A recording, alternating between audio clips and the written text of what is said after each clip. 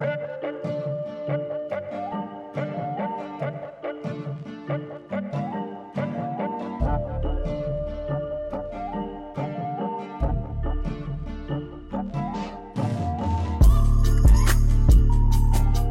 is Last Born in the Wilderness, and I'm your host, Patrick Farnsworth. Thank you for joining. In this episode, I speak with Dare Sohei.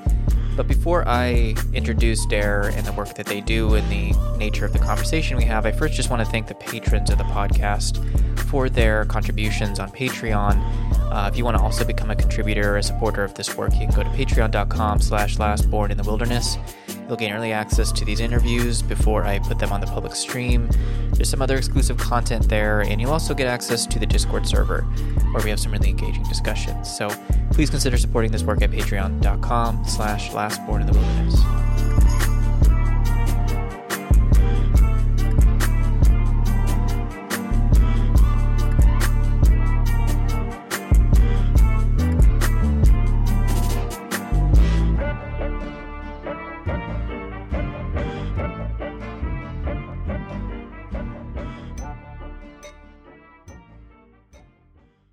All right, so Dare Sohei returns to the podcast. Dare was on back in 2020, and we continue the conversation from there. Dare is an animist artist, practitioner, and facilitator, and their work dances with the integration of animist indigenous lifeways with liberatory anti-oppression principles and non-dual somatics, which can be pithily summed up as death practice. And so that is really the focus of this interview, around death practice. We discuss collectivism as the politics of wholeness, trauma and the story of the self, and the proto-human matrifocal coalition and the ritual of no. If you don't know what that means, that's okay. We're going to get into that in this discussion. Dare does an excellent job of explaining all of these concepts and walks us through all of these concepts, these ideas, one by one. Thank you to Dare, and if you want to support Dare's work, the best thing to do is to subscribe to them on Substack at thenightgarden.substack.com.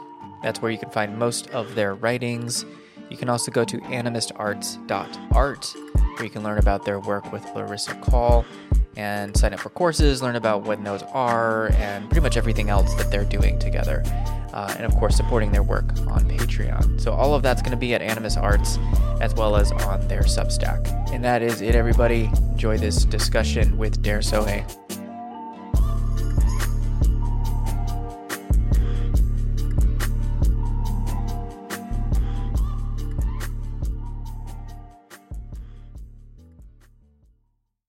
Thank you for doing this again, because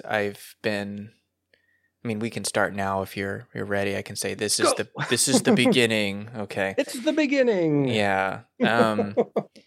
Yeah, of course we talked back in 2020, and I think that was kind of the peak of my output for podcasts, because I think the common language would be like, I'm processing this difficult time through all this sort of working, right?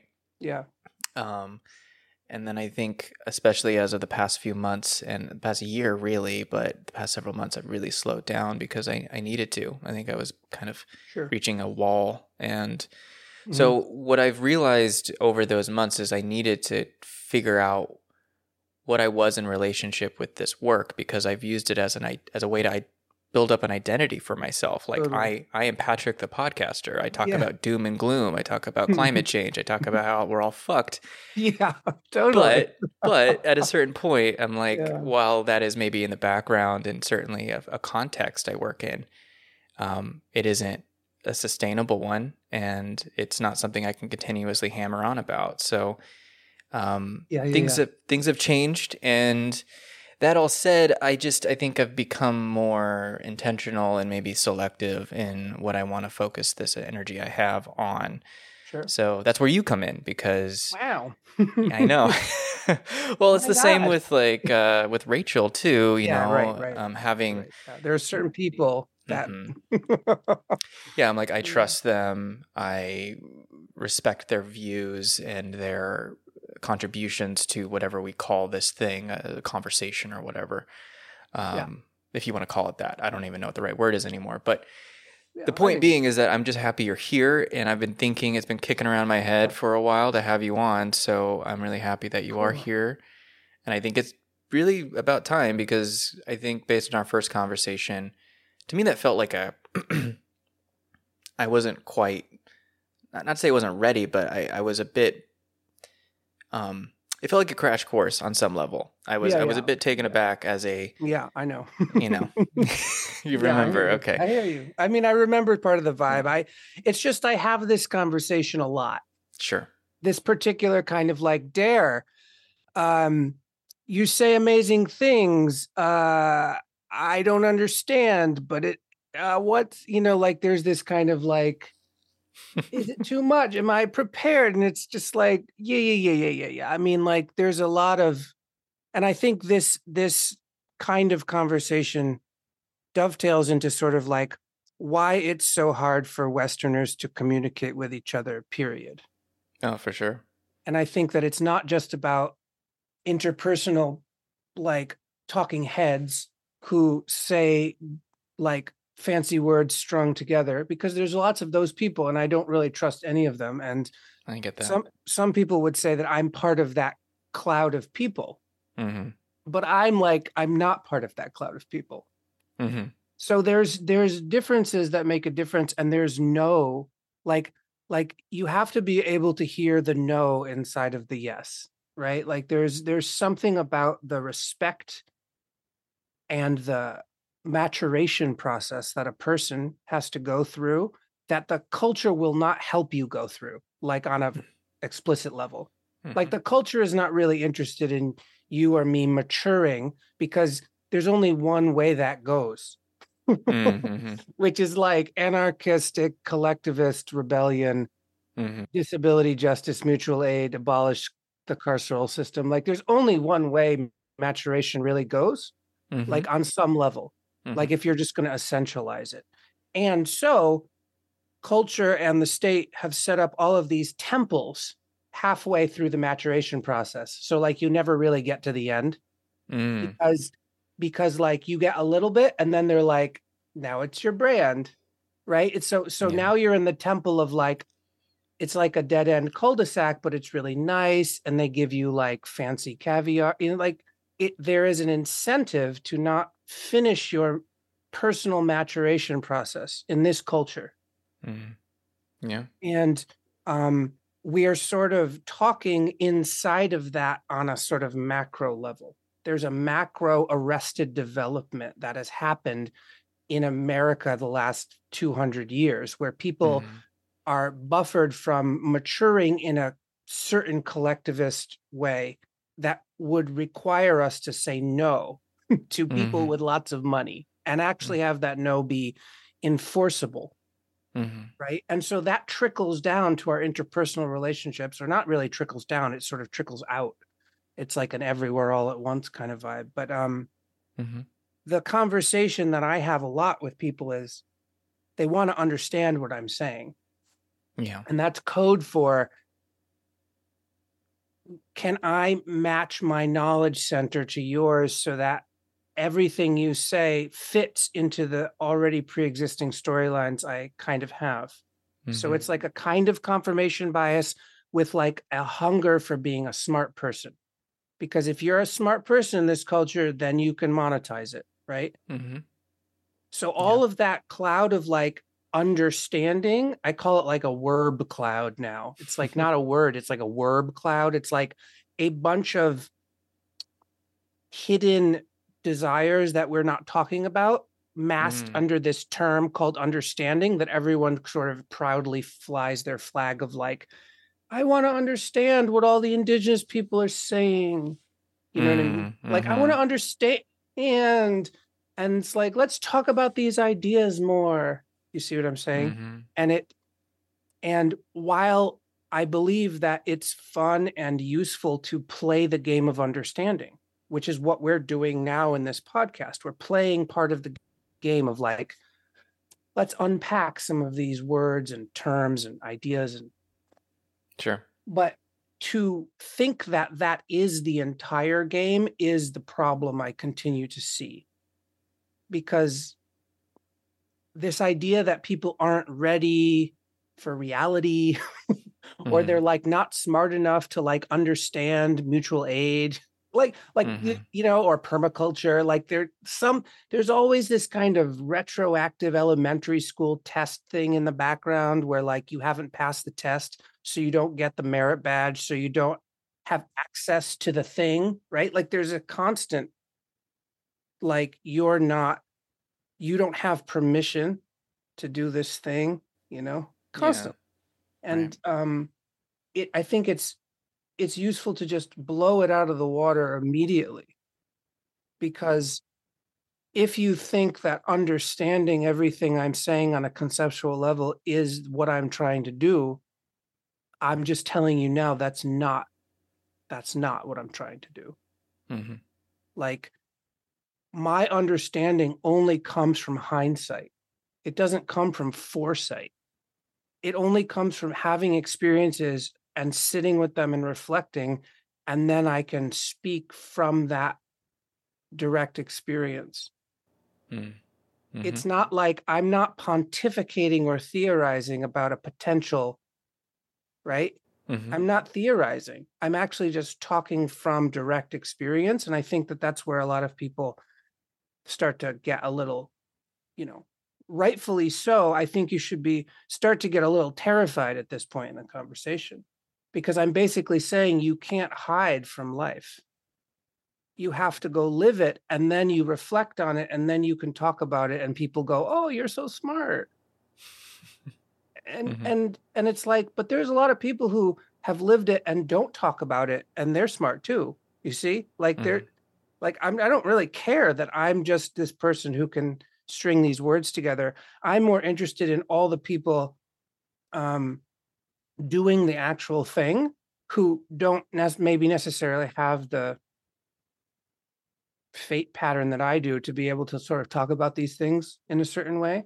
But it's like, I'm not better than them, Mm-hmm. Those are the people that we should be looking towards, but they're not going to give you this understanding merit badge in the way that listening to informational things like we all do in this podcast world and conferences, it's operating on a different reward schema. You see what I mean? It's a different reward paradigm on some level.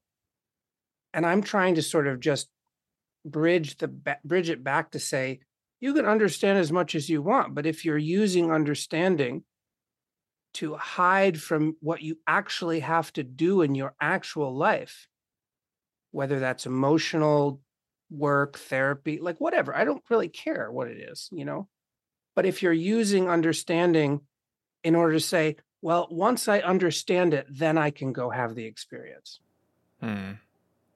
That's the issue I keep seeing, where it's like, if, then, but, it's like, It's a constant if, then, but. And it's like, well, I don't have enough information. And it's like, dude, you'll never have enough information.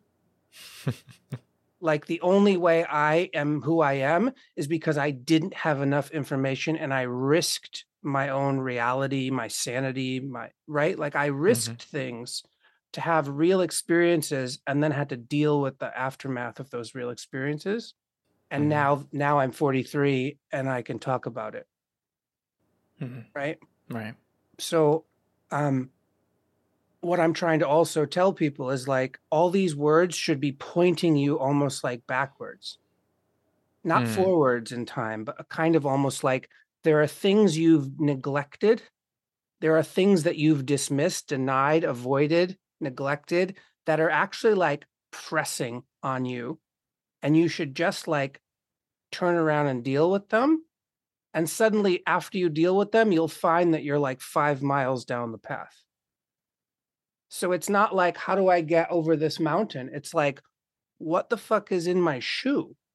And then suddenly you deal with, how did that get in my shoe? How long has it been there?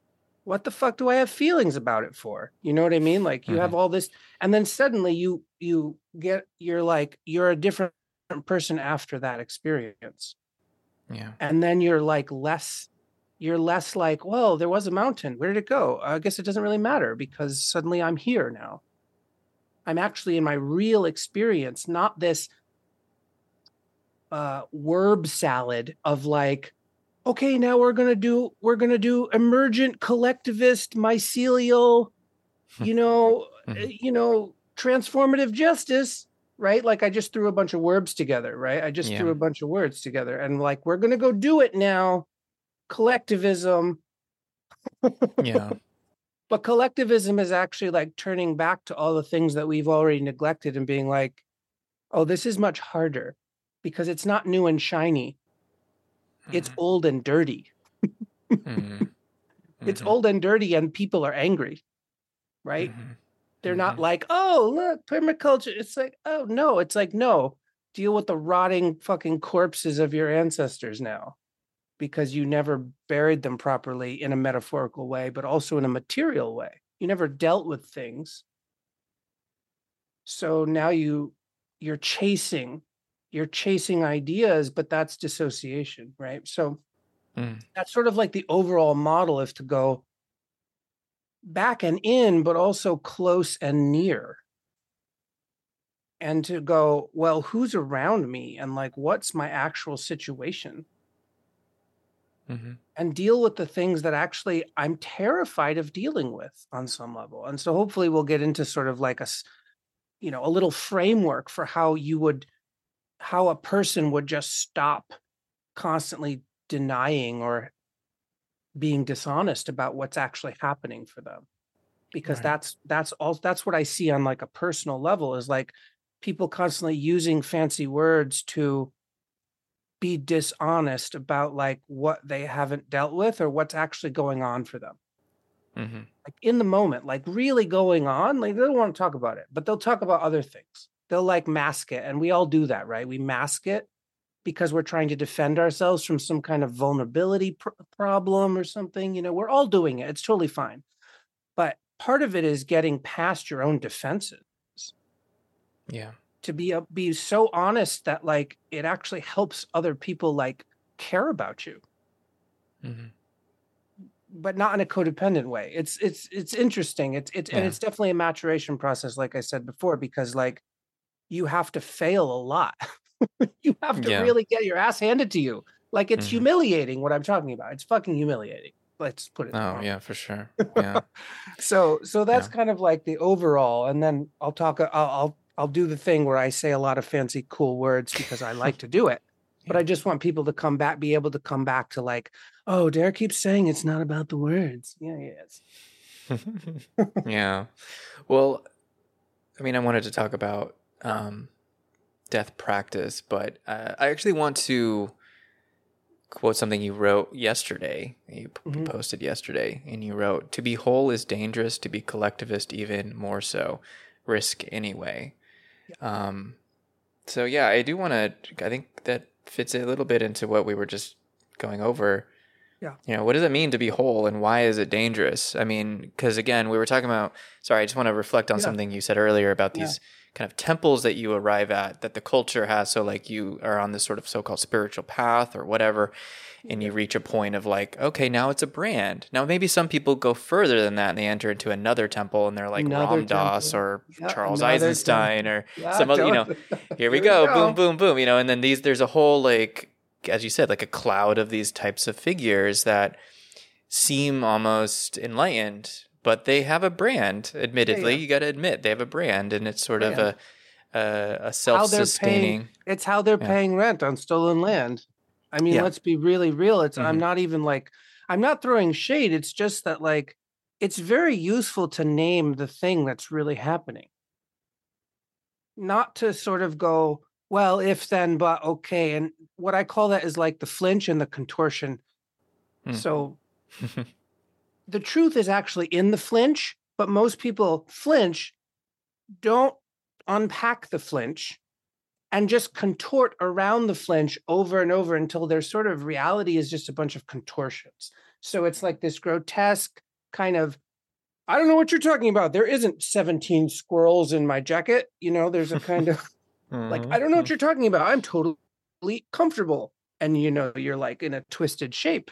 And that's just kind of, the reality is that like, you've been twisted up so long that you don't even know what comfort is because you have to keep the ruse going. You have to keep the story going because if you admit that some part of your story was a lie, Oh no, now there's shame. Oh no, now there's guilt. Oh no, now I have to like apologize to people. Like there's this whole, right? Instead of being like, well, thank fucking God I didn't die with that fucking headache. I actually get to like maybe apologize to people before I die. Instead of looking at it like it's a useful gift. In this culture, it's like a fucking sinful shock. The fucking like cannibal vampires will jump on you and be like, try to steal all your status for themselves. Like it's a total mess, right? Of course, so no one wants to do this because the ecosystem that we're talking about is essentially like a hair trigger away from like witch hunts and mob mentality and like just rage discharge, like anger and like no one knows how to deal with like disagreement without it becoming like, oh, now you're trying to not like you're trying to unexist me. Right. And so you have to come back to wholeness, and wholeness is important because wholeness means that like you're whole even when you don't think you're whole, which is all the times that you're exiling parts of yourself and parts of other people and trying to sort of unexist parts of reality because they don't fit into your grand unified theory of like goodness or something. But if we bring disagreement back, but we sort of go, well, we can disagree, but we're not going to start doing what like Hitler did to people. Right? Like we have to understand that we have the capacity to be that insane. Yeah. And to go, okay, so I'm going to watch that part of myself. And when we're disagreeing, I'm going to watch the part of myself that wants to eradicate you or me or some part of us because I can't deal with the fact that I heard a no. Right. So it's very toddler stuff. That's why it's all about arrested development, because you can watch this stuff in toddlers, it's like very real, Yeah. But to be whole is to sort of walk into life constantly going, yeah, there's going to be a lot of things I don't like. There's going to be a lot of pain I feel. There's going to be a lot of fear that I feel. And I'm also not trying to be a hypocrite about the pain and the fear that I feel. So because we even do it to that. We're like, okay, so how do I solve all this fear? Right. Like you hear that as a subtext for everything. How do I solve all this pain for people? And then like 10 years later, you realize all the solutions just cause different kinds of pain outsourced to other people.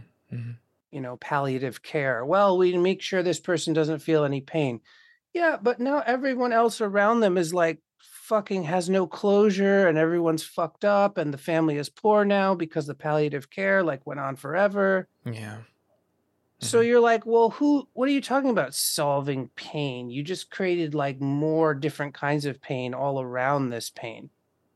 Right. And you were like, gold star for me, And everyone else is like, oh, I can't pay for my kid to go to college now. And now I drink more because I'm so upset that I couldn't afford to like do this medical procedure that the state told me I had to do for my dying mother. And now I'm a fucking terrible son. But it's like, it's all like, none of this is really true.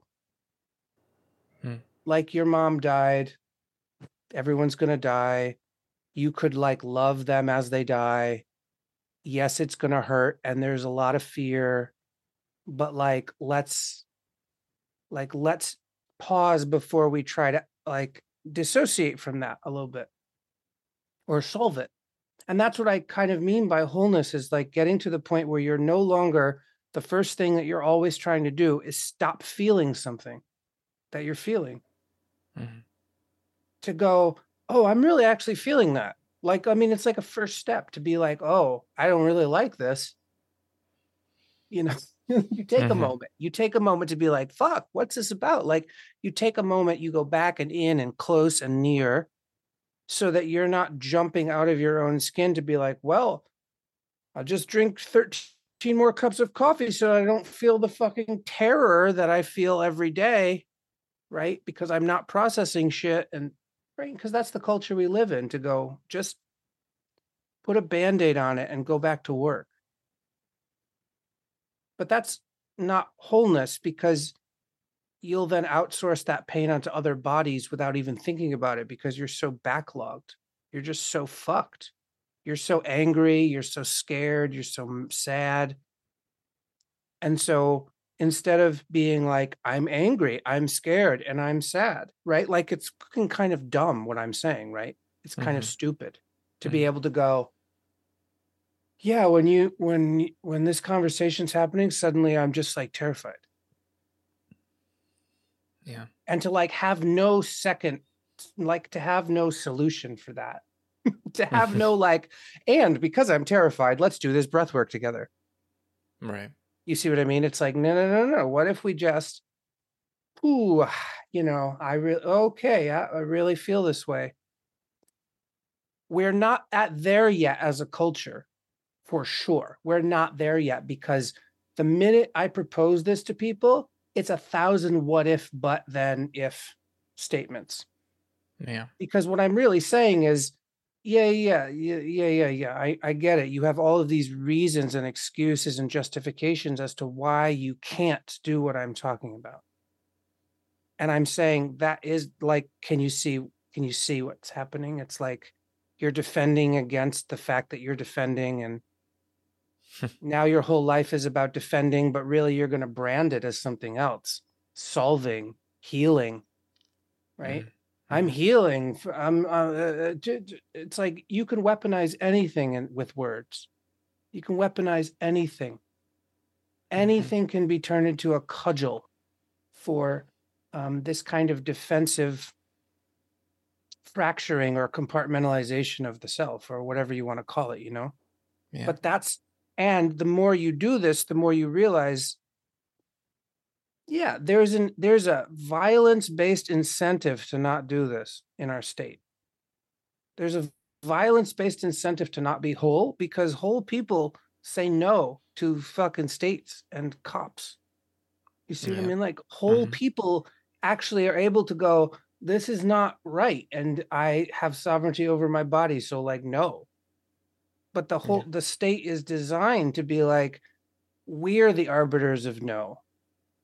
And it's like, oh, now we can start to see how like why our emotions are so jacked up is partly based on the economic dissociation we're constantly involved in the state system. Right? It's like I'm emotionally dissociated because I'm kind of economically dissociated from my neighbors. Right? We're not gathering food together. Me and my neighbors on this apartment strip are not collectively dealing with our actual survival, right? We're not doing that. So we're kind of dissociated economically. You go to your job and pay your rent to that landlord who I've never met, and I do the same thing. Yeah. And then that landlord gives us slips of paper that are outsourced through a manager to say, like, I just got this. And I'm not even angry about it. I'm just like using it as a example of like the constant outsourcing and economic dissociation of this, which is why it's like wholeness and collectivism. They're the same thing. It's just wholeness is what you decide is a individualistic idea.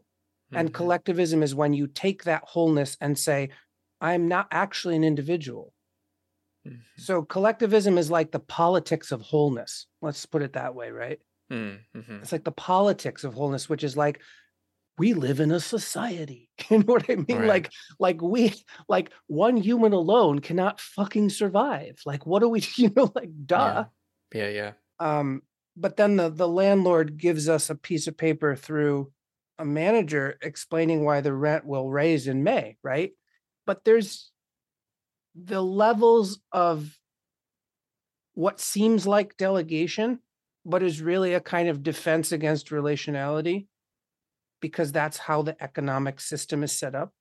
You can be the boss who has like managers, and then those managers deal with the people. And on and on and on and on and on forever and ever, right? And then the people buy things from stores, but they don't deal with the makers. And the makers are making things, but they're not dealing with the miners, the children, like scraping the cobalt out of the mines, right? Right. Yeah. And I'm not just saying any of this to make anyone feel bad. I'm just saying, like, this is actually honesty. Like, this is like, to Yeah. be honest, you know? Yeah. Well, what came to my mind was Tyson Yunkaporta and his book Sand Talk, and I read it recently for the very first time. It was one of those books that people are like, you need to read this, and I'm like, okay, fine, and then I did, enjoyed it. And there's a chapter, I believe, in the book where he talks about violence, and there were a couple levels of it where he was describing within Aboriginal communities, violence is dealt with differently. It's a more dispersed and frankly collectivist thing, right? Yes. The way that if there's a conflict between people, they can actually have a fight, and people are there to kind of, I don't know, regulate it, but it's sort of acknowledged and seen. Distributed. You're not having a fight in a vacuum. Exactly. And on top of that, of course, what he was reflecting on is existing within the context of a settler colonial state of Australia, where a lot of people who are settlers, including someone like myself, would be like, man, what's with this? Like, there shouldn't be violence like this. This is disturbing. We shouldn't be doing this. Yeah. But of course, what he's referring to is violence is emanated somewhere else. It's being distributed elsewhere outside of and in the periphery of our vision. So we can't see it. We might know about it vaguely, like you mentioned, the cobalt mines or the this or that, the ways in which exploitation is put more out of view. Yes. And then yesterday when I was kind of thinking and getting ready for our discussion today, there was a conversation Tyson was having with Daniel Christian Wall, who's kind of involved in the sort of regenerative community kind of building stuff. And they were talking about Findhorn, which is one of these kind of intentional communities or whatever. The point being that there was somebody there that had lit some of the buildings on fire. There was some arsonist that was there. And what they were discussing is like how there was people weren't willing to confront this person because they had done a bunch of egregious acts before. They had violated boundaries before over and over and over again, and they were not dealt with. And with the way Tyson talked to us, like, we needed to drag that person should have been dragged to the center of the community, and they should have had to basically look everyone in the eye. Like, everyone had to address it. And he's like, even describing it as like, hitting the reset button between their eyes, like the sort of sense of you're acting violently and no one knows how to address the violence in a way that is confrontational, that ends the abuse. That's right.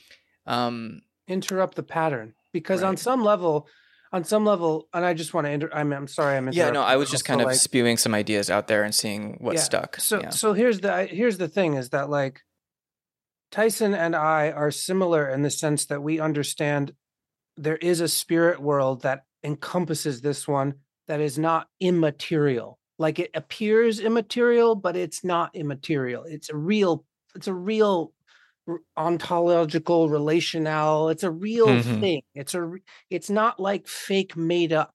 It's not like I imagined this place. It's not so easily reducible to any concept. It's like, oh, where do you come from when you're born and where you go when you die? Oh, wow, that's heavy stuff. But like, it's also the only way we, as a culture, as a civilization, not really a civilization, but as a species, like, kind of grew up making decisions. It's like,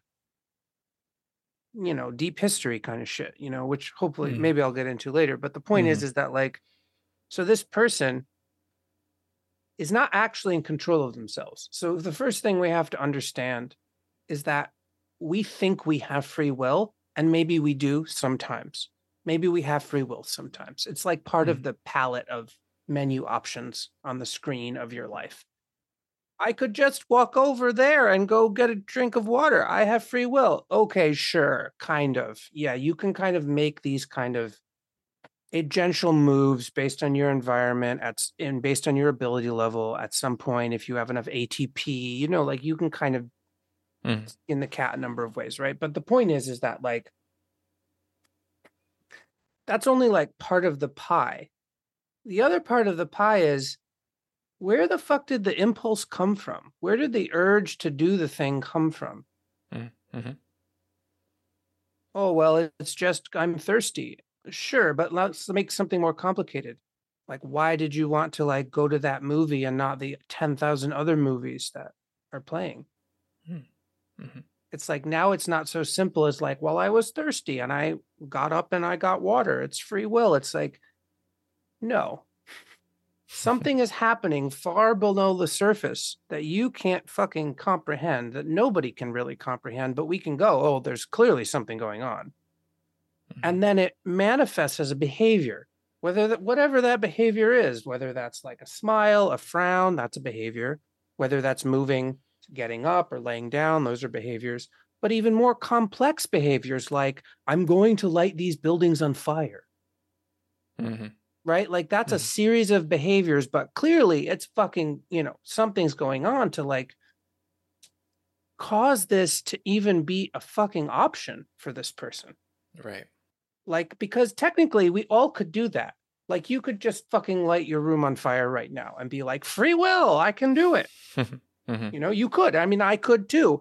But the point is, that's not high on our list of fucking options. We're like, no, that's dumb. I'm not going to do that. Yeah. Right. But there are some people for many different kinds of very crazy non-dual reasons where that is the fucking option. That is at the top. That's like top 5. Right. And now you have to look at something in a collectivist way, in a non-carceral way, but in a very real, you have to confront something about humanity. You have to. And you can't just keep outsourcing it to like ideas about good and evil. Because that's a total outsource. That's not real life. Good people are good and people are bad. That's not fucking real life. People do things and those things have ripple effects, and those ripple effects can be called good or bad, but there are usually a lot of them. Some good, some not so good. Well, good for who? Bad for what?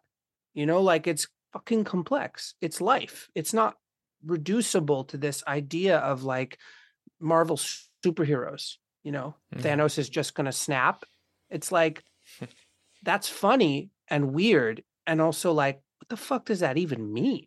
Like what is happening, and we take it for granted because we're like, oh, it's a story and the good guys beat the bad guys and I feel good and I love it. But I'm not going to try to like superimpose like Marvel comic book ideology on real life because that's fucking crazy. That doesn't fucking make any sense. People are like not that. But there's an arsonist, okay? There's an arsonist. And if you look with more than just your material eyes, you can see that arsonist had parents and grew up somewhere with lots of other inputs, maybe drug abuse or a school system or some like there's lots of things you start to go, oh, right. So what leads a person to have this behavior? On one level, you can say, well, it's still material conditions because like if they weren't abused and their parents loved them, they wouldn't have set the fire. This is also too easy. It's too easy.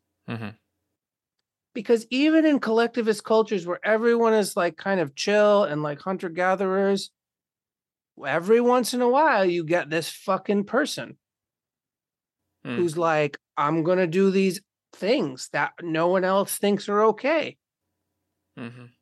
And so our ancestors had to deal with this in real time, not like a concept about it, but like a kind of like, hey, 9 out of the 10 kids are fine.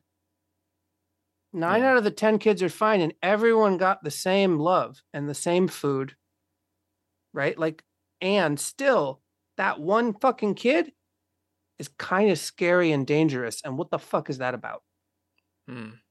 So you have to go a little deeper into like, there is an immaterial spirit world, maybe call it ancestors, call it reincarnation, call it whatever the fuck you need to call it to just get past this threshold, which is to say, there is something moving through the system that the individual system itself doesn't know how to deal with and actually can't deal with. It's like saying, I was born with like uranium in my pockets, but I have no idea how to build the lead that protects anyone from the uranium.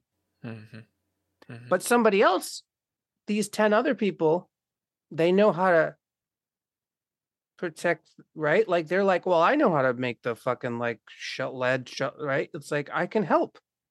So what's happening is that each of us are inheriting non-consensually. And this is also like what breaks people's minds. It's like, I have free will. It's like, yeah, sure. You consented to be born. Okay, let's get real here. Nobody fucking consented to be born, to have diseases. No one fucking does that shit. There's no like karma police, writing you tickets in the spirit world. That's not how it works. Mm-hmm. But there is something called karma, which is just consequences, which is just non-human, multi-interdependent, plural ecosystems bouncing off of each other and creating consequences that ripple forward. That's all it is. It's just ripples, right? It's like, oh, something happened, and that's what's happening. Things are happening. Mm-hmm. But when we talk about an individual person who's like, say, doing violence, we have to assume on some level that they are actually not able to stop without help. Like something like, because they would if they could, right? Yeah. So you have to go, so this person is actually carrying something that is all of ours, but it's concentrated in their body and they're going crazy from it. They're actually not able to have the same kind of control that we're having looking at the situation. They're not able to go, oh, I have this crazy impulse. I'm just not going to act on that. They have no impulse control on a certain level. Is it their fault? Did they decide that? No, it doesn't make any sense. Like a kid decides to have cancer, it fucking makes no sense.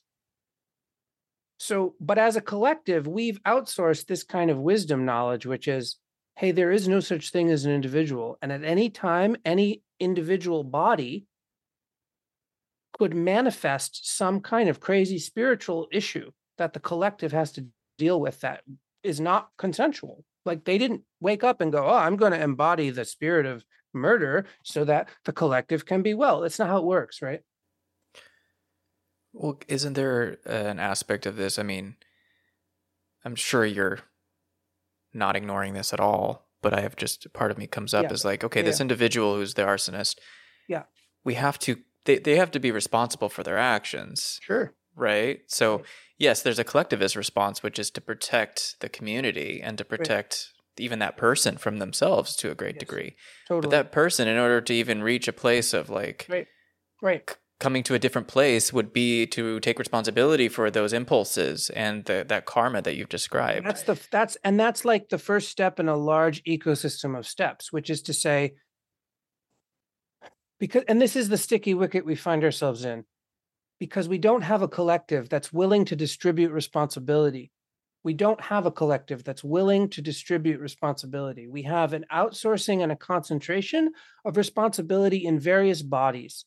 And this is called racism, sexism. Mm-hmm. This is like, look at all the thugs, right? Mm-hmm. Oh, but like these white boys doing crime, they're not thugs, like it's very, it hits at the actual issue, which is that,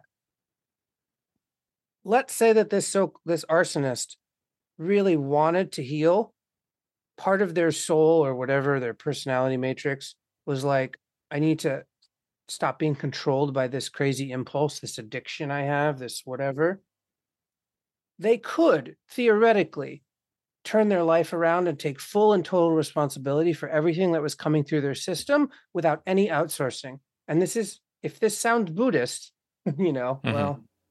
And it's not because it's Buddhist, it's because there is an option on the table, which is regardless of the collective well-being or welfare or distributed politics, regardless of what's going on around me, I can decide to be fully responsible and deal with that as a path, like a wisdom path. Doesn't mean anyone's going to forgive me. It doesn't mean anything really, other than the individual person has to go, I take responsibility for everything that's happened, even though I know that some of what happened was not actually all my responsibility. But what is my responsibility is how it came through me, and that's what I'm taking responsibility for. Mm. Because the minute you pull on this thread, that arsonist is not them. That arsonist is dozens, if not hundreds or thousands of tangled karmic threads from other people that are related to them that are looking for some kind of revolution and don't know how to do it, don't know how to get that revolution. And it appears as arson because it's like a constipation. Like if you can't take a shit, you're going to get another problem down the line, right? Mm-hmm. It's like a backlog. It's like, well, the real problem is that you're constipated, but now you've been constipated for 30 years. So now you have these secondary and tertiary problems called alcoholism and arson or whatever, right?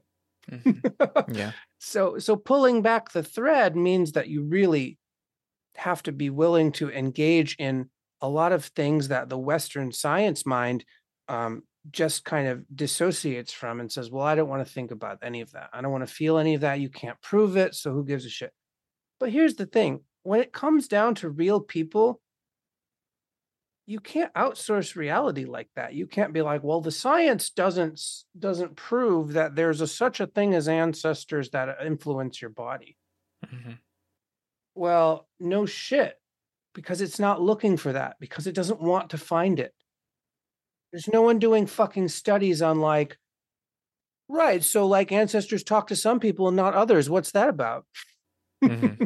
It's like, well, they actually talk to everyone. You're just not listening correctly. And then when you don't listen, bad shit happens because your impulses that are not so good are actually those ancestral talkings that are sort of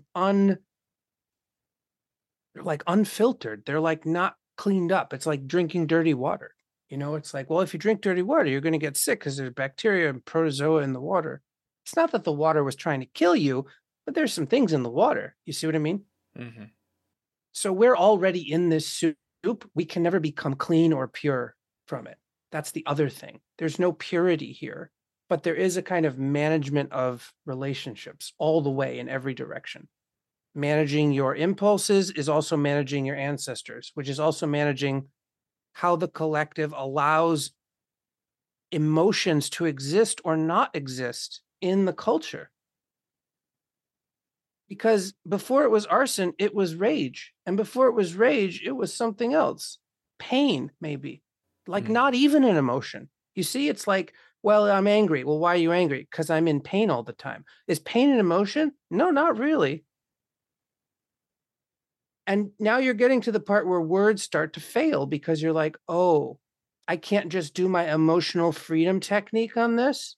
Yeah, because it's not so simple. It's not so easily controllable. But you have to be willing to at least engage in a process of unwinding these defense mechanisms to get to something that's actually true, which is like, this person's probably in a lot of fucking pain and afraid all the time. And we have to actually ask ourselves, why? Like, what's causing that? Not like, oh, they're a bad person. Yeah, but they did this thing. So you're dealing with two things at the same time. We need to drag them into the middle of the circle and hit the reset button. But what Tyson isn't maybe necessarily saying is the process by doing that reveals something to the collective and the individual that can't really be easily talked about, which is essentially like a psychedelic revelation of like, how did we get here together? How did we all, and you, because you're the asshole that burned these fucking buildings down, but how did we all get here? Because like you said, this person had already showed signs of being a violent person before they burned the buildings down. So clearly, the collective had ample opportunity to intervene before the arson. But the collective also had some ghosts, which were like, I'm a pacifist. Right. Mm-hmm. Right. Yeah. And that has a result. Yes. It doesn't mean it's a great result, because in this case, their pacifism actually caused some of their buildings to get burned down. Yeah. And now the collective has to take responsibility for their false and inaccurate ideology that they're defending themselves from something else from. Right? They're defending themselves. Like the use of an ideology like pacifism is to defend yourself from feeling something you don't want to feel. Mm-hmm. It's not like pacifism that understands that sometimes the most pacifist thing you can do is punch somebody because that person's going to like kill some children or something. Yeah.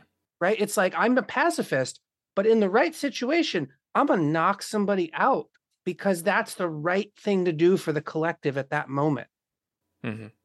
Yeah. And sometimes you might have to kill a person, but hopefully you don't go that far. And then the police state has sort of like done that too much because now they're just killing people when they could just fucking like tie them up and be like, you know what I mean? Yeah, like, yeah. Like, so you have all of these factors going on, but when it comes down to the real life situation, it's like each of us is carrying a bunch of energy, and that energy causes impulses and behaviors to appear as free will, but it's not really. Mm-hmm.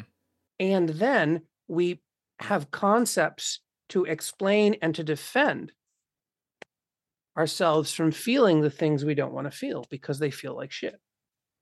Right. So here's the layer cake. It's a layer cake, right? And all I'm saying is that use words to go under words instead of using words to build up more sediment so you don't have to find out what's under there. Sure. Because we're not going to get rid of language. That's dumb. Why would you want to do that?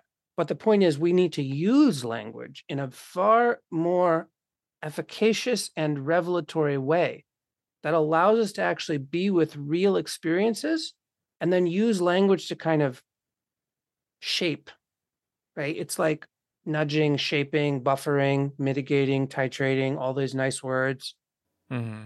You're using language to kind of go, okay, and I feel, I'm going to reflect. Oh, now I'm going to, express, and then I'm going to be quiet now.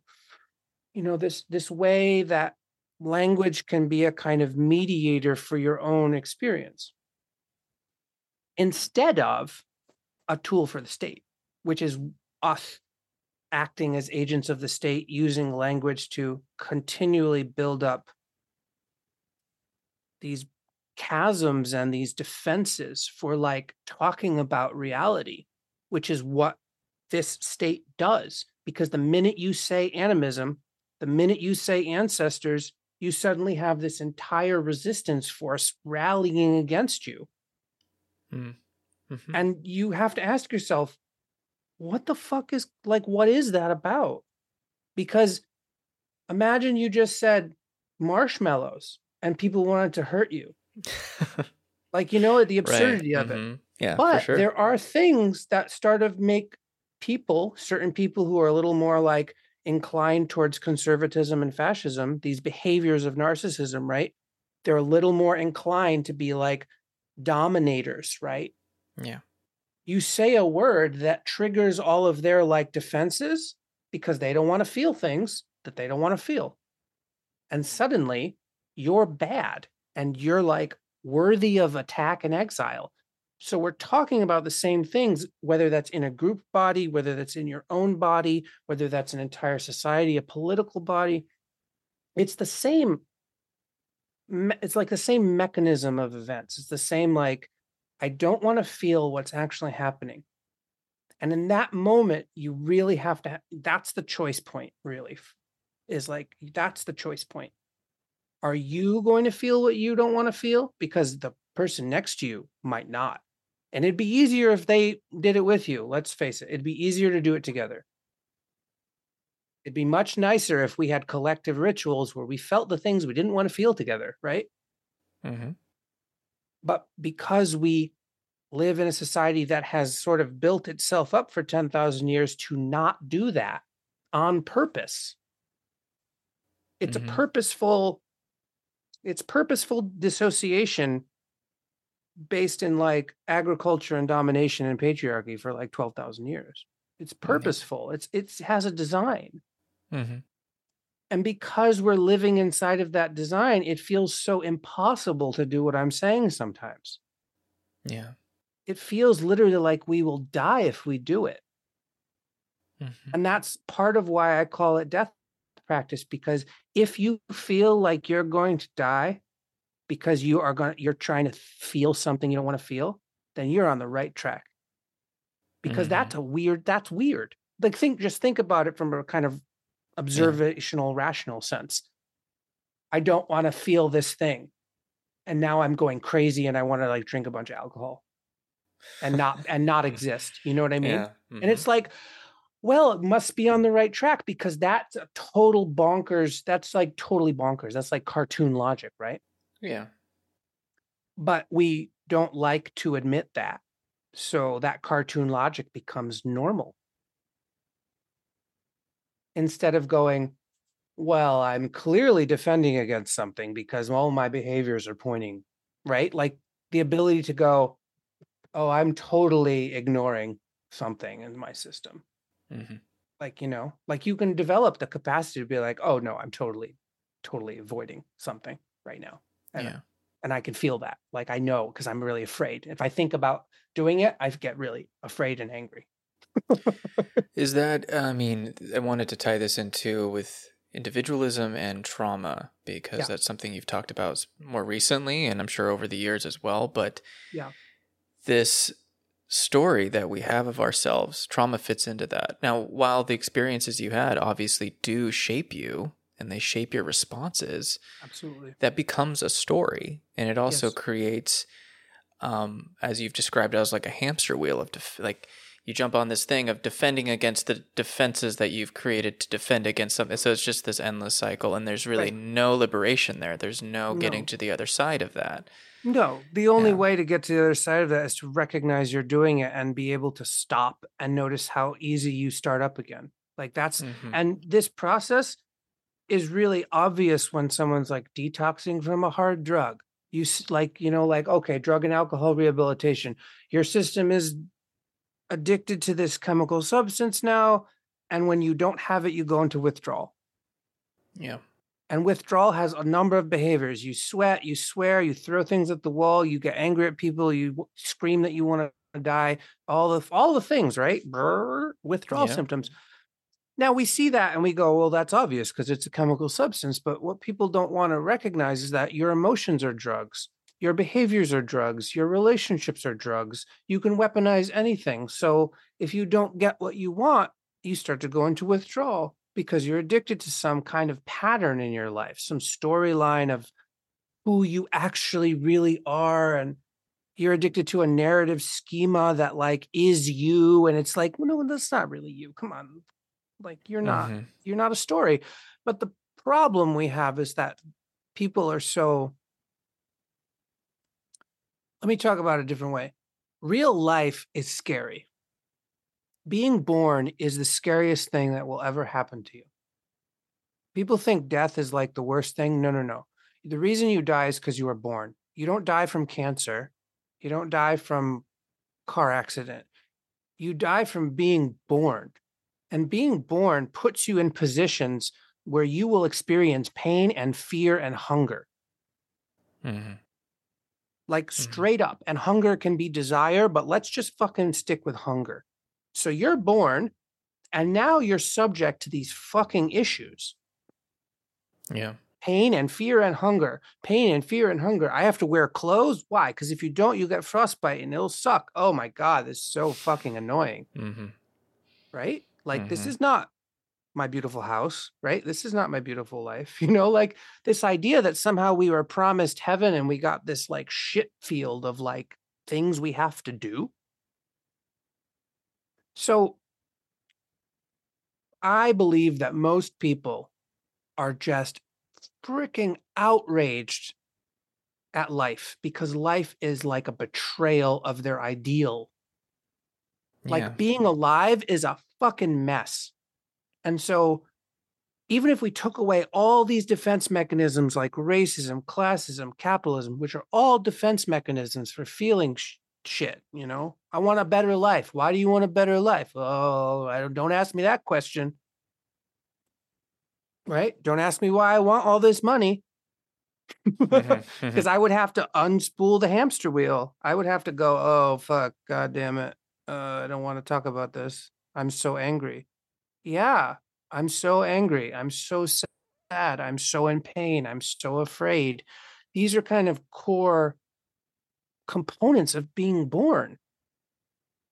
You don't get to like opt out of this just because, oh, you're born, you didn't check the pain box. Oh, good for you. You're lucky.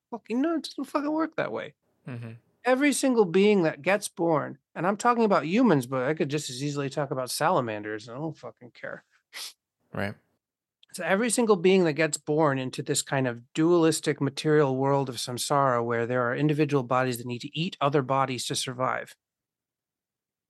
We're here now. We're in this dream. Okay. This is the dream where I need to eat and shit and kill other things to survive. Well, that's fucking weird. Oh, how do I deal with that? Well, I'm going to make up stories and I'm going to create protocols and, now I'm going to create culture so that I can mitigate and outsource and. But the point being is that, like, we as a people have not really collectively, without a religious temple, because this is part of the issue, is like now Catholics do this and Buddhists do this. It's like, no, just be fucking people. Just be a whole fucking person and deal with the fact that we're all very angry, or whatever, tag a word in there. We're all very upset that pain exists and fear exists and we're hungry and we don't know what we want and we want everything and we're kind of greedy and we're kind of fucked up and we're going to die. Oh my God. Oh, fucking Jesus. Oh, gee, now I have to have a religion to deal with that. Well, no, you don't need to have a religion to deal with that. In fact, everything I'm saying, it could be considered highly spiritual, but it's definitely not religious. It's just an ability to be with what's happening. It's just an ability to sort of go, yeah, man, I'm feeling a way about this. I'm angry and I want to punch the wall. Oh, that's very interesting. Mm-hmm. So when we get to this place where we could actually be honest about this mess that we're in, which is called being born, from that place of honesty, we can build systems to sort of go, well, how are we going to be okay enough? Oh, things have to die for us to live. Well, that's a puzzle, right? Like, you really have to sit with that and go, well, okay, let's figure this out. Right. And because we continually outsource all of that, we're not giving anybody the ability to really chew on reality enough to go, oh, so it's kind of my responsibility too that, oh, right. Right. Mm-hmm. So I'm just trying to get back to a place where we're all kind of in this shit pile together. And we've sort of, over the years, created worse and worse idea defenses in order to be like, well, so-and-so is king of that quadrant of the shit pile. Instead of being like, the fuck does that mean? Like, it's all shit pile. It's all of us all the time, shit piling together. And what our grandmothers figured out about 300,000 years ago, because one of the defenses against feeling bad is rape. Like, this is fucked up to say, but it's like real. One of the defenses in the ape kingdom, the monkeys, is to just do what you want, to like by force. Mm-hmm. Forceful, like abuse and rape and killing other people's kids because you don't want them to take over. It's like Game of Thrones, right? It's like super Game of Thrones, right? Mm-hmm. Mm-hmm. What our grandmothers figured out, which was an emergent process. It's not like they had the language to figure this out and like talk about it. They had to figure it out by doing experiments, which was, if they all banded together and protected those who were of menstrual fertility age, if they banded together in these coalitions with a ritual barking that is called mobbing in the animal world, but we could call it cackling in the human world, which was like a kind of barking, laughing, a kind of bark laugh. So a bark is to say, stay away. And a laugh is interesting because a laugh comes from barking. So like laughing is actually kind of a dangerous, or not dangerous, but it's a threatening behavior because it tells other creatures that you have teeth and that you have a voice and you're not going to lay down for them. Yeah. That they were able to sort of create the first ritual, which was the ritual of no. And it had everything to do with sex, fertility, bleeding, menstruation, and the ability to build a coalition that counter dominates or reverse dominates the dominator. Because if you do this, some of the men will join you because by helping you, they actually get something. They get life. They get like bonds and children that don't fucking kill each other. So the beginning of a society is the ability for women to band together, take care of each other, and take care of each other's kids. So this is like the beginning of it all. The ability to not feel like your friend's child is a danger to your child. So it's just everyone's taking care of all the kids. And then at certain times of the month, you do this ritual which reinforces the no, the collective no of women saying, you don't get to fuck us whenever you want. And over time, this creates society because it stops fucking rape culture. It doesn't completely stop it, but it stops it long enough that we could have something that would be considered like what we consider human culture, which is like, hey, look, all the kids are playing together and those people are getting the food and those people are cooking it. Like, how did we get there? I just kind of explained it. Yeah. Because before then, it was like free for all, dominating, tribal, and very like survival of the fittest kind of idea. I mean, it's obviously not so simple, but imagine, so you can't imagine this, but this is kind of funny.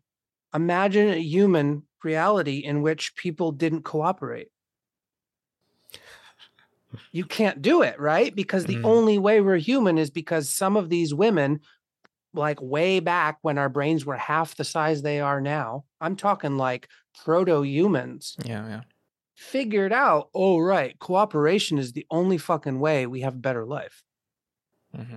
And in order to cooperate, we need to develop the very first defense force, which is like a police force, but it's decentralized because it's not really about policing anyone. It's just about counter dominating. It's like saying you don't get to do what you want all the time. If you realize that that's baked into humanity, like that's our baseline. Without that, we don't know ass from our elbow. We're basically just chimpanzees cannibalizing whatever we want. You know, we're not chimpanzees. We're humans. It's different.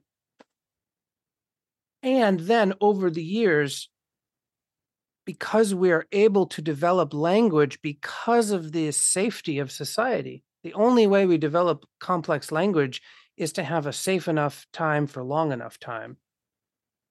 And that's because our grandmothers figured out how to have this matrifocal coalition building. And then suddenly our brains double in size and we have symbolic language and song and dance and all this crazy, amazing stuff. And then we start developing ideologies. And now it's like, well, shit. And so this is kind of where we're at. It's like we have all this baseline, and then from the baseline, it's a double-edged sword. Because like it's like what I tell people, it's like the concept of heaven creates the concept of hell, and now we're fucked. Because before we had the concept of heaven and the concept of hell, it was just life. It was just reality. There's no problem. But the minute you create or conceptualize a better than here, you create a worse than here. And now you're down the path, the slippery slope, you're down the chute of the tube, right? It's like, and now you get complex religions, dominating forces, Spanish Inquisition. You get all this crazy shit that we're like still dealing with from the fact that we created a concept of better than, worse than.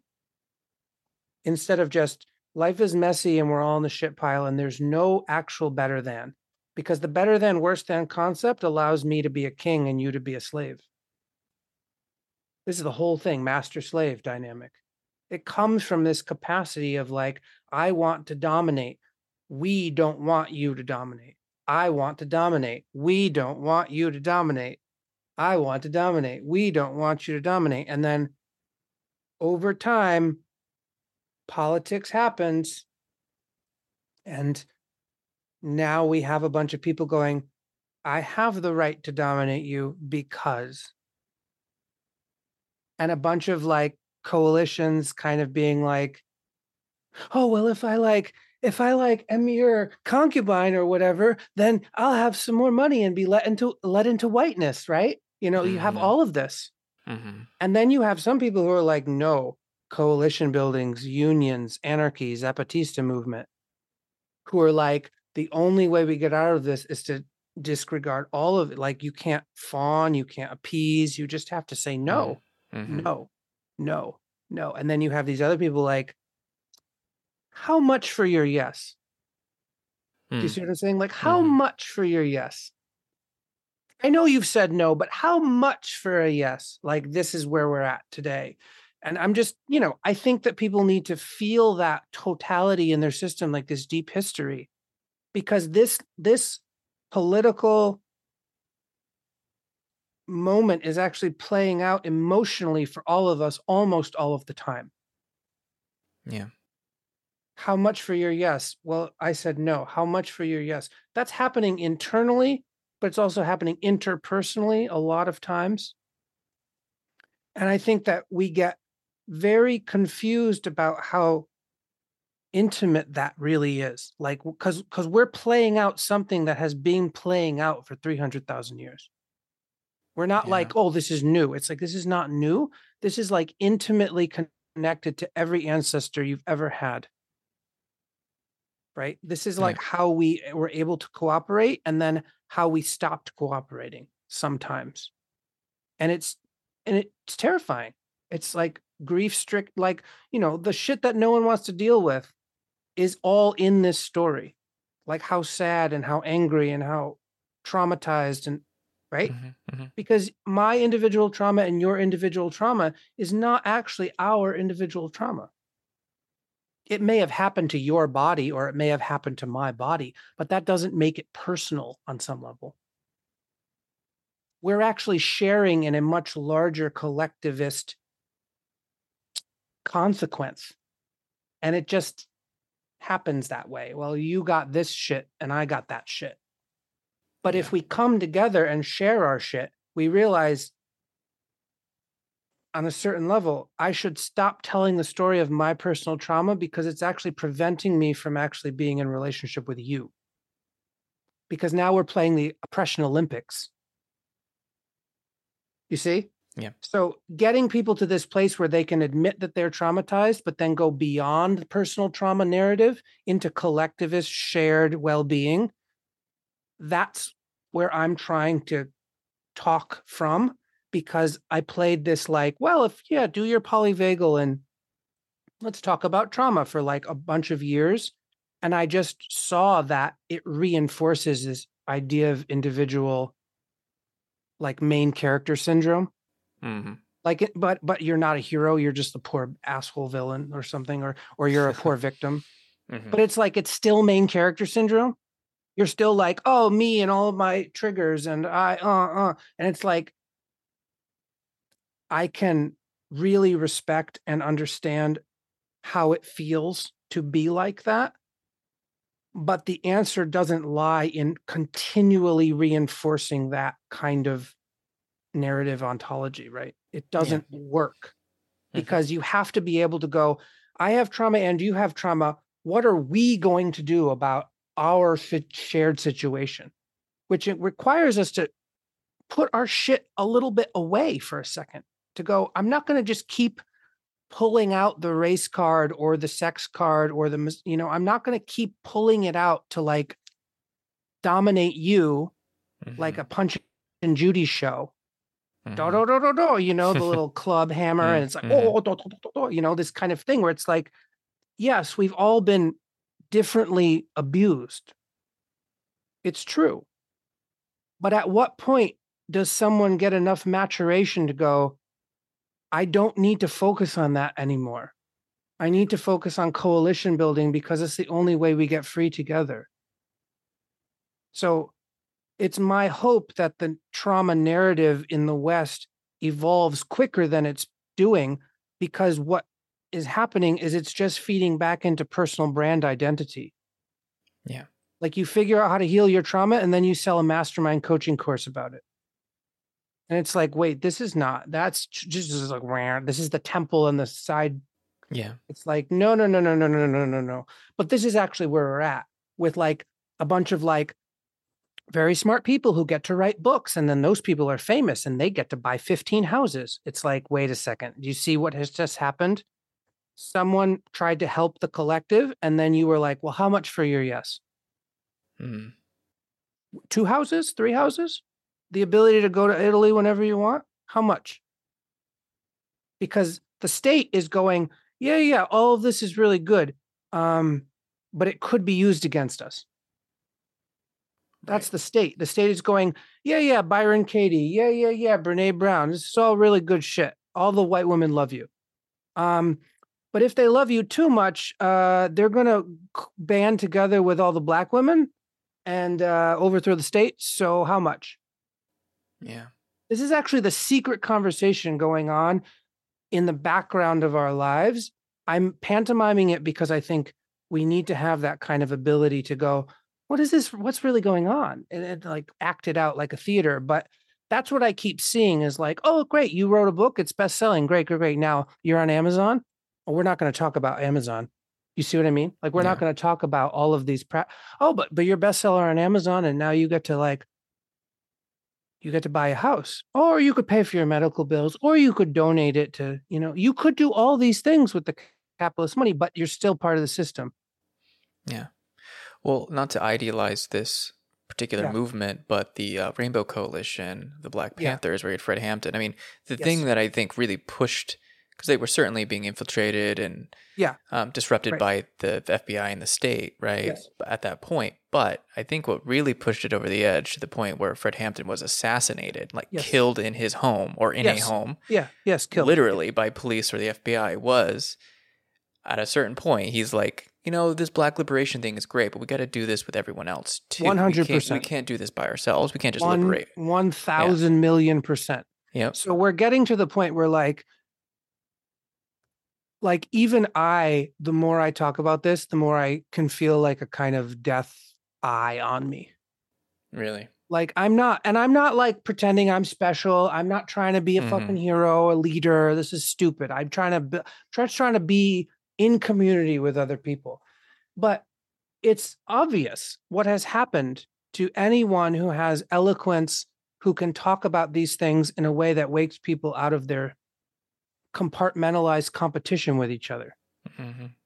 Which is to say, I want black liberation and I want indigenous liberation and I want, right? It's like you just go down the line. And I actually also want all the Europeans to be liberated. And I also want, so you're getting to a place where it's like, and the way we get liberated is by self-governance models, right? Like distributed leadership, collective mutual aid, abolition of the carceral state and police. We have to actually abolish the soldier class of humans. We can't just decide that some people get to wield violence with impunity.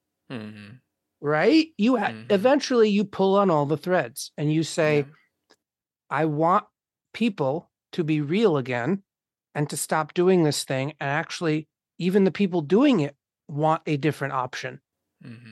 But then there are some people that are so possessed by the narcissistic ghost. And we know who these people are.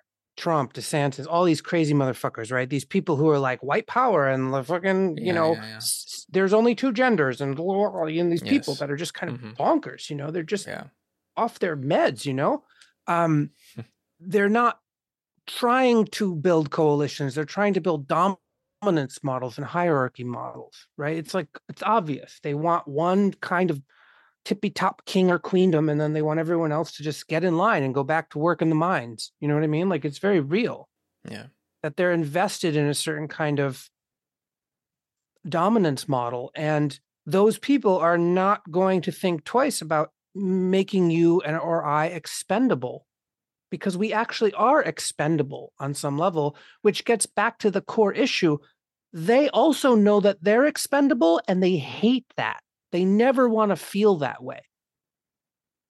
They never want to feel like, oh, you mean I'm just another fucking plebe who can die of cancer like anybody else?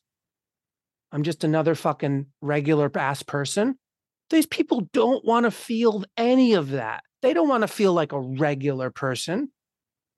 You see what I mean? Mm-hmm. So this idea that people are expendable is the outsourcing of their inability to feel their wholeness and their just plain regularness. Like, they're not better than anybody, or they're not actually worse than anybody. But the point is they want to be better than other people, because the concept of being better is so intoxicating. It's a narcotic.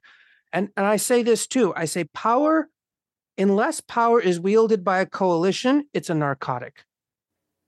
And even when power is wielded by a coalition, that coalition needs to understand its narcotic effects, because it can easily become like mob mentality, cancel culture, like kind of witch hunts, kind of insanity. Sure, yeah. So power, which is to say the ability to affect other people and other beings and the land, it's like not just humans, it's like the ability to affect on a mass scale the world around you is power. Mm-hmm. Right? Mm-hmm. And that power, if not checked with checks and balances that actually matter, which is the no that can be enforced, right? It has to be a no that is enforceable, because a no that isn't enforceable is jack shit. It doesn't mean anything. Yeah. If there isn't a no that's enforceable, then power is like cocaine that never ends. It's a constant dopamine mania cycle, because, I'm just going to destroy that river. Oh, I'm going to burn down that tree. Okay, cool. And at a certain point, you get like maniacs. Like, mania becomes maniacs, because there's no that's enforceable. And they're just like, well, I get, they don't say this, but they're like, I feel great when I fucking murder all the trees. Yeah. And it's like, yeah. And that's also fucking demonic, but like, no one wants to talk about that part of it, like the part that like, yeah, you're so angry at being born that you want to fucking kill all the trees or whatever. Just pick a poison. Fucking cares. But we need to, in this, I think, day and age, and I don't want to say like build bridges. No. This is nonsense. We need to have no's that are enforceable, but we need to, in that no, we have to make sure we are not just replicating this idea of expendability. Right? Because what I see in a lot of social justice is like a little bit of like collective well-being and like the no that matters. This is great. But then you also see this real quick to being expendable kind of feeling. Like, if you don't get in line quickly enough, you are the enemy and you are expendable. Mm-hmm. And I think what Fred Hampton and the Rainbow Coalition was recognizing was this. Like, there are no fucking expendables. Mm-hmm. Like, for something to be expendable, a council of elders has to fucking pontificate on that shit for a while. Like in order to be like, shit, this person might actually not be able to be a functioning member of society. Fuck, we gotta like reflect on this, Yeah. But we have a culture where we're rewarded for not reflecting on that. Just hit cancel, just hit execute, just kill them, just put them in jail, just fucking get rid of them, just fucking get out of my face. I never want to see you again. Yeah. Because we're rewarded for that, that's also a form of mania. Mm-hmm. Like, just get away, just anger, push. That's a form of mania. And I've engaged in it. Everyone's kind of engaged in it because it's easy to engage with it. The platforms we have support that kind of engagement. So to be a responsible person, we need to sort of recognize that, like, we need no's that are enforceable, coalitions that are surrounding women, and that means shared child labor and child care and, take care of the moms. That's what that means. Mm-hmm. But then we also need this ability to reflect in both private and public spaces about how easy it is to dissociate from what we don't want to feel, and how easy that dissociation matrix sort of expendabilizes us and others. Like, allows us to actually believe that that's an option that we should have on the table. Yeah. But it really is a little bit like chicken egg, but it's also a bit like 1 = 2 and then the dominoes rolling downhill really fast, Mm-hmm. Like once we're so used to dissociating, then any single person that reminds us of what we don't want to be reminded of is expendable. I mean, that's how far it gets. Mm-hmm. And that's why we have such mass racism with the police. It's like that little kid's skin reminded them of the thing they don't want to remember. It had nothing to do with the fact that, you know what I mean? Like, if we get down to brass tacks, it's like the person's existence and the way that they appear, the way that they're born with dark colored skin, wow, was a trigger for the cop, because the cop doesn't want to remember something or feel something. Mm-hmm. And so that body becomes expendable, not because they did anything wrong. They're going to justify it that way for sure. They're going to make up a story about, whatever. Mm-hmm. The point is that their very existence triggers an expendability outrage response, so that they want to get that person away from existing as soon as possible, so that they can go back to feeling like everything's okay and they're a good person. Mm-hmm. And I have sympathy for the cop at the same time. Not a whole lot of sympathy for sure, because it's fucking insane what's happening. But the point is that that person is also like living in a complete state of terror and weirdness all the time. Sure. Because you've been given authority to kill people and you haven't examined why. Mm-hmm. Like, not really. You haven't really examined what the fuck is going on in your own behavioral and societal matrix. You're not actually going, well, this doesn't make any sense. Why is that person expendable and I'm not? Yeah. Like, what is going on here? Like, why did they have to steal to fucking feed themselves? That doesn't make any sense. They're not putting the pieces together, and so they're just like, no, I'm a good person and I'm a good soldier and mommy and daddy love me because I'm good and protect them. Mm-hmm. And then we get into this in all the different ways. The politicians that are narcissists are doing that. The people that you think are really good but actually are just kind of scared are doing that. And in all aspects of society, we have this kind of mentality of like, you're questioning my authority, fired. Mm-hmm. It's the same thing. You're expendable. Get out of my face. I never want to see you again. Why? Because you disagreed with me.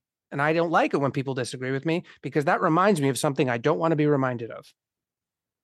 Right? It's just over and over and over and over. And so I'm just hoping that I like the scene at the end of Wizard of Oz where she pulls back the curtain. Yeah. And I'm also the kind of person who's like, she could have done that the first time. Mm. Do you see what I mean? Like, there was a curtain the first time she was in that room. You didn't see it on screen because it's, not part of the story. You want the whole problem to happen so she can have the big reveal. But I'm at the place where I'm like, no, we've already had the problem. So we're walking into this room and there's a curtain. Mm-hmm. So I don't need to go on the quest and then come back and put, oh, there's a curtain. I'll see what's under. I'm just going to fucking pull the curtain right now. Yeah. Let's get it all out there, naked and free in the world. Let's just be honest right now. And what can we do from that honesty when enough people have the language to understand what I've just been talking about for the past hour, which is like this hamster wheel of defense will come up very quickly. And enough people need to be able to be in a coalition to notice it and go, is it happening? Yeah. Is it happening? Am I or you or we or they just trying to defend themselves from something they don't want to feel because they don't want to be erased from existence because they think that we're going to make them expendable? You see how it works? Mm-hmm. And so you have to be the person, like going back to that Tyson story, who puts the arsonist in the middle of the circle. But I'm willing to bet that if a bunch of Aboriginals put that person in the circle, they wouldn't have this expendability energy in the circle. Yeah, no. They would actually go, we need you to recognize that you're part of this. Yeah. Right? And which is different than like, I need you to take responsibility and also you're expendable. Which is a little bit like Westernism. Like, take take personal responsibility, but also you're fucking on your own. Mm-hmm. You see? It's like, oh, well, now this is the problem. It's like, you can't really have both. Yeah. Because personal responsibility is very much tied to this idea of your own personal trauma story. It's very much the same, like personal, individual, personal. I'm a special maligned person. I'm a special abused victim. I'm a special abused hero. I'm a special tragic villain, right? It's all the same tropes, right? Every villain thinks they're a victim, right? Yeah. Yeah. It's this whole thing over and over. And we get seduced into believing that it's because there's a narcotic to being a victim, because we now have power, because we can apply our victimhood as a weapon towards others. Right. And no one wants to talk about this, but it's the same thing. It's like, I want to apply my special circumstances against other people in a competition for scarce resources doled out by the state. Right. So now I have incentive to compete with you, Patrick. You see? Now I've been given incentive. I'm going to be rewarded for competing against you. Even if it's just who's more poor or fucked up. You see what I mean? Even if it's just that, I'm still, and that's what I'm trying to get at, is like, just notice how fucking easy it is to fall into that trap and don't fall for the con game. Right. I think, I actually think that's a good place to leave it, because that's it. That's it right there. Yeah. And I appreciate that time that you took to come at it from all the angles you did, because I think it really settles it on a certain level for me, at least. Sure. So. Yeah. Yeah. I mean, that's the one thing words are kind of good for. If I create an airtight ship, it will float. It will float. And I'm like, well, if the ship floats, we can use it to get to the other shore. Yeah. Yeah. And going back to the beginning, when I was referencing our first conversation, I think I had to have that kind of conversation to then totally be where we are right now, and being able and to I had listen to give that and I had to be the one. Like, that's also my experience being the talker, is to have to go through all the motions of like, what's the next most truthful thing I can say? Yeah. And then I say it and I'm like, okay, I maybe don't need to repeat it.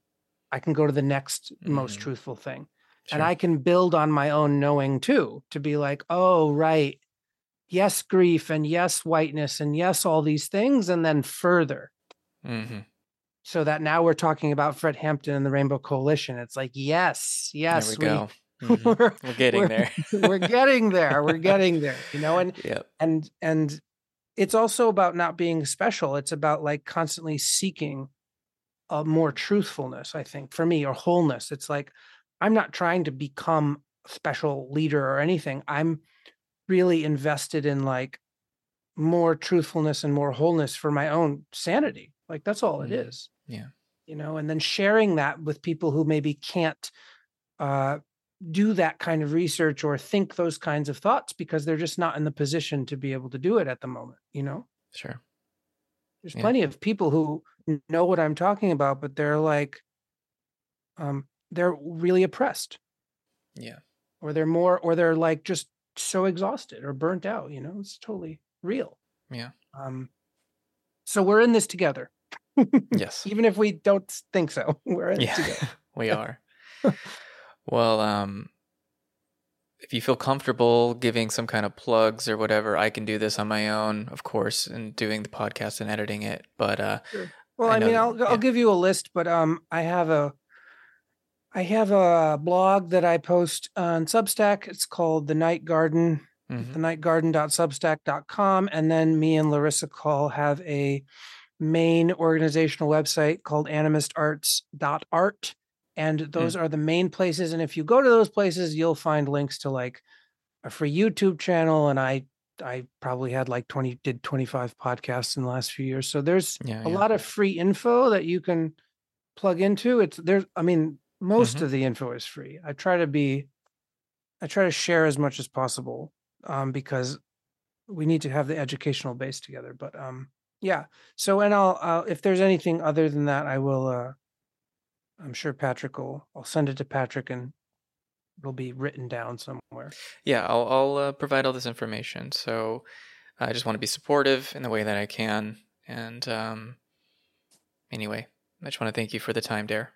Yeah, thank you, Patrick. And as this goes out in the world, I'm also just saying, like, it's interesting to be able to cross-pollinate, people that wouldn't have known this and want to think through it or something. Like, I don't know. It's just interesting to me to kind of build coalitions, even if those coalitions are very temporary and sort of like online. Yeah. But there's still something in the trying to synthesize and build a workable, model together that functions as humans, yes, in this world, like, yeah, Jesus. The best we can, right? Yeah, try to figure it out, try to do the thing. Yeah. All right. Well, thank you.